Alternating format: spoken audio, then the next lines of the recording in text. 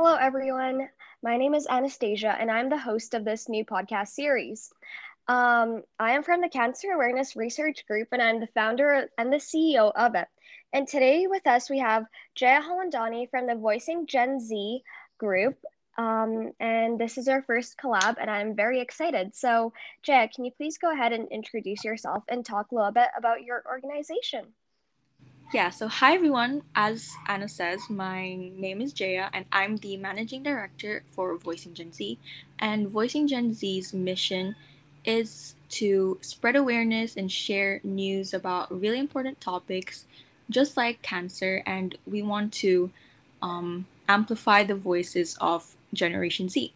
So we're going to start off with saying or talking about why cancer awareness is so important, and then we're going to go into like more details of what is the deadliest types of cancers and misconceptions. So I'll let Jaya start. Yes, so cancer awareness has gone a long way in the course of history and has played a major role in cancer prevention. So it is important to educate people on the symptoms, causes, and risk factors of different cancers so that an individual can recognize cancer growth indicators, go for a checkup, and get the treatment recommended. So, this early detection saves lives. Almost all women diagnosed with breast cancers in the earliest stage survive past 5 years.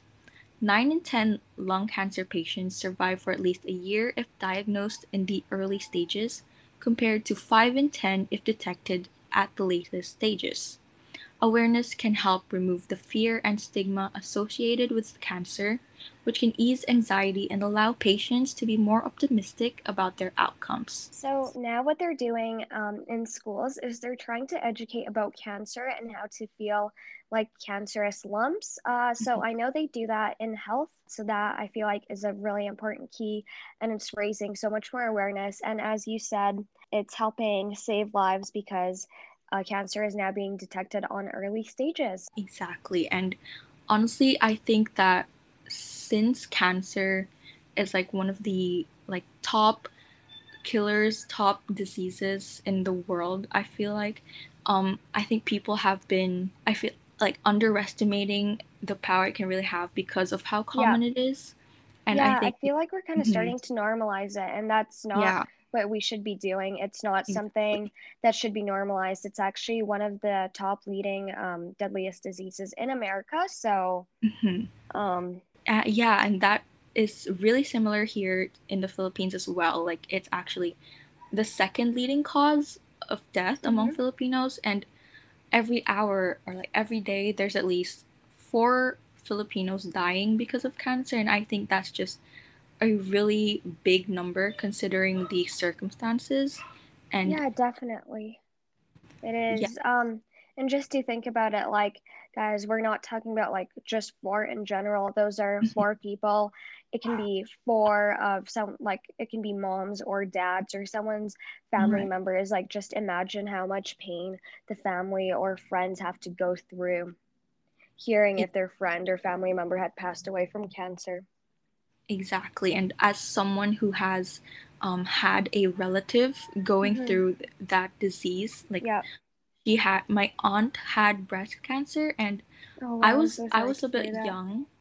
Yeah. Yeah, thank you. And I was really young at the time, but I still remember how much pain and how much hurt like every one of my relatives had to go through, and it was just a really dark time. And I'm happy that people are recognizing how serious it is, but Yeah. not enough to actually like prevent or like try Mm-hmm. to Yeah. reduce the amount of like Yes. Yeah. yeah.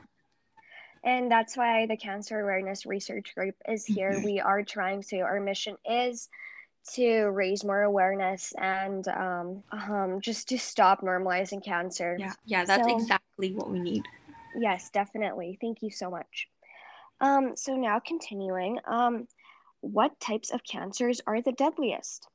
So, according to the American Cancer Society, lung cancer and lung cancer caused by asbestos is the number one killer, with 1,042,000 estimated deaths in 2019 alone, making it 3 times deadlier than breast cancer. By knowing and understanding the basics about cancer and following recommended guidelines for screening, men and women can help reduce the number of cases and increase survival rates by allowing treatment to begin earlier. The better we understand these diseases, the more progress we'll make towards ending this tremendous human and economic toll of cancer. The cancer burden can also be reduced through early detection of cancer and management of patients who develop cancer. Prevention also offers the most cost-effective long-term strategy for the control of cancer. So, do you want to go ahead with the first misconception? Yeah, sure. So I think one of the most common misconception is that cancer is a death sentence. So Mm-hmm. over the years, science and medical research have developed a lot, and with modern technological aid, medical researchers are working towards finding a cure for cancer, and a number of treatments for curing cancer have already been found out, like Mm-hmm. IV treatments and etc. So 5-year survival rates for some cancers, such as breast, prostate, and thyroid cancers, now are 90% or better. So the 5-year survival rate for all cancers combined is currently about 67%. However, it is important to note that these rates are based on data from large numbers of people. So, how long an individual cancer patient will live and whether he or she will die from the disease depends on many factors, including whether the cancer is slow or fast growing, how much cancer has spread in the body, whether effective treatments are available, or the person's overall health, and more. So, you shouldn't lose hope, and you should Yeah, also always reach out for medical help because there is always a silver lining in a dark cloud. definitely. Um, So I actually, for the second misconception, I had Hmm. so many DMs and just people actually Yeah. asking me about this, which I was like, oh, Hmm. interesting. So, Yeah. and it is, will eating sugar make my cancer worse? Hmm. So, no, eating sugar doesn't make cancer worse. Although researchers have, or research, I guess, has shown that cancer Right. cells can consume more sugar, which is glucose, than normal cells. No studies have shown that eating sugar will make your cancer worse, or if that you stop eating sugar, your cancer will shrink or disappear. More research is needed to understand the relationship between sugar in the diet and cancer. All kinds of cells, including cancer cells, depend on blood sugar, glucose, for energy, but giving more sugar to cancer cells doesn't make them grow faster. Likewise, depriving cancer cells of sugar doesn't make them grow any slower. There is some more evidence that consuming large amounts of sugar is associated with increased risk of certain cancers, including esophageal cancer with the esophagus. Hmm. Eating too much sugar can also lead to weight gain and increase the risk of obesity and diabetes, which may increase the risk of cancer. So essentially, I guess it doesn't, but Hmm. again, you wouldn't want to have diabetes on top of Right. cancer since that will like lower your immune system defense, Yeah, which is quite bad. right. I actually remember like learning about cancer during my biology class, and I remember Mm-hmm. this misconception that our teacher actually like taught us, and Yeah. it was like such a big mistake in her part because Mm-hmm. she's since she's not really like a doctor, she's just like leaning more towards like the biology part of Yeah. things. So I think that is something that needs to change as well because some teachers aren't really like equipped with the right knowledge for it. So Yeah, it's really definitely. so it's really important that teachers as well have like are also taught the misconceptions because we don't want students to like also learn false facts. Yes, definitely. And talking about schools, I'm not announcing any new projects, but for all the listeners listening to this podcast right now, I'm just saying to look out for next year. CARG is looking into teaching students about cancer and actually going around schools and raising more awareness for cancer, but that all depends on COVID. And I don't make any promises, but that is something to look out for. That is super exciting. Yes. Now we're gonna go ahead with, is cancer contagious? This one is asked many times. It was addressed in my first podcast episode. I don't know if any of you heard it, but cancer is not a contagious disease that easily spreads from person to person. So, COVID is a contagious disease, and comparing Yeah, it to cancer is not the greatest idea. exactly. The only situation in which cancer can spread from person to person is in the case of an organ or a tissue transplantation.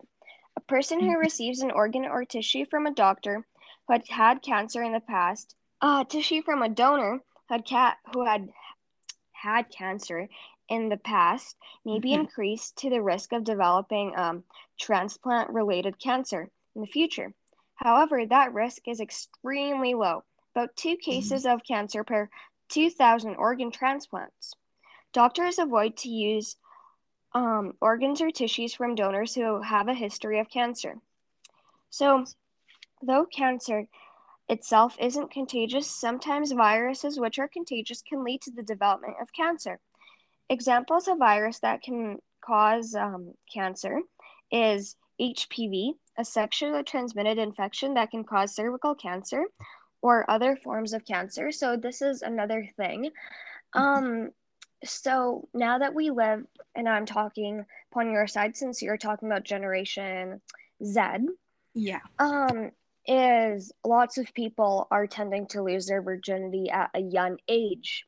Mm-hmm. So I'm saying 13, 14, Right. 15 instead of, let's say, 18, 19, 17, Mm-hmm. which can cause the development of cervical cancer between 25 and 30 if you're losing it at like 13 Right. or 14 instead of like 45 to 50 if you're losing it at 18.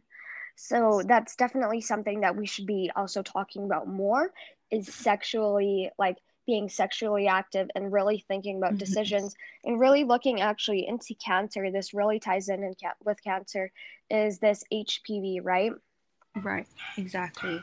And And then, oh, go ahead, sorry. yeah, and yeah, speaking of that, that's a really great point because, like you said, the youth today, like our generation, is um, not the most protected sexually, and Mm-hmm. I think that that has like so many risks, and like you said, cancer can be one of them, even though I don't think it's common knowledge, which Yes, it should be. And Generation Z has, and other generations actually, has so much potential to like learn more and expand knowledge about yes, this. So it's really definitely. important.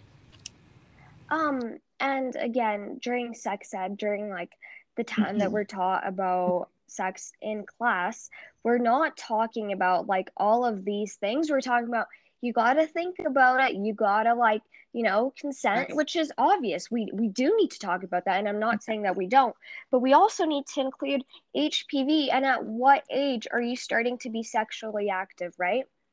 Because Exactly. there's future consequences. They're not just mental, they're also physical, like HPV, cervical cancer, stuff like that. Right, right. And like diseases, so many diseases, so many like risks for it physically. And I think Mm-hmm. that it's not as focused on as it should be, Yeah, probably because, or it may be, but it's most diseases when we're learning at sex ed, it's just like HIV or any other like those kinds of diseases, but the consequences of it aren't like properly focused on, which it really should be. yeah, definitely. And this is another thing for our viewers. Go get a Mhm. pap test if you're sexually active. Yeah. It's something that you should definitely get. Mhm. So, and another infection or virus is hepatitis B or C. Virus is transmitted through sexual intercourse again, Mhm. or Yeah. use of infected IV needles that can cause liver cancer. And then also make sure to talk to your doctor and get vaccinated against these viruses and ways to protect yourself from this. Yeah. It's better to be safe than sorry, for real. Definitely. Yeah, definitely. Um, so I guess this is the end of our podcast. Thank Mhm. you to everyone listening or who was listening to this podcast. We appreciate it. And thank you for this amazing collab. It Thank was you. so much fun. Yeah, Um, yeah. Thank you and so much. we're looking forward to seeing you in episode 2. Yes. See you. See you. Bye. Thank you. Bye. Thank you so much.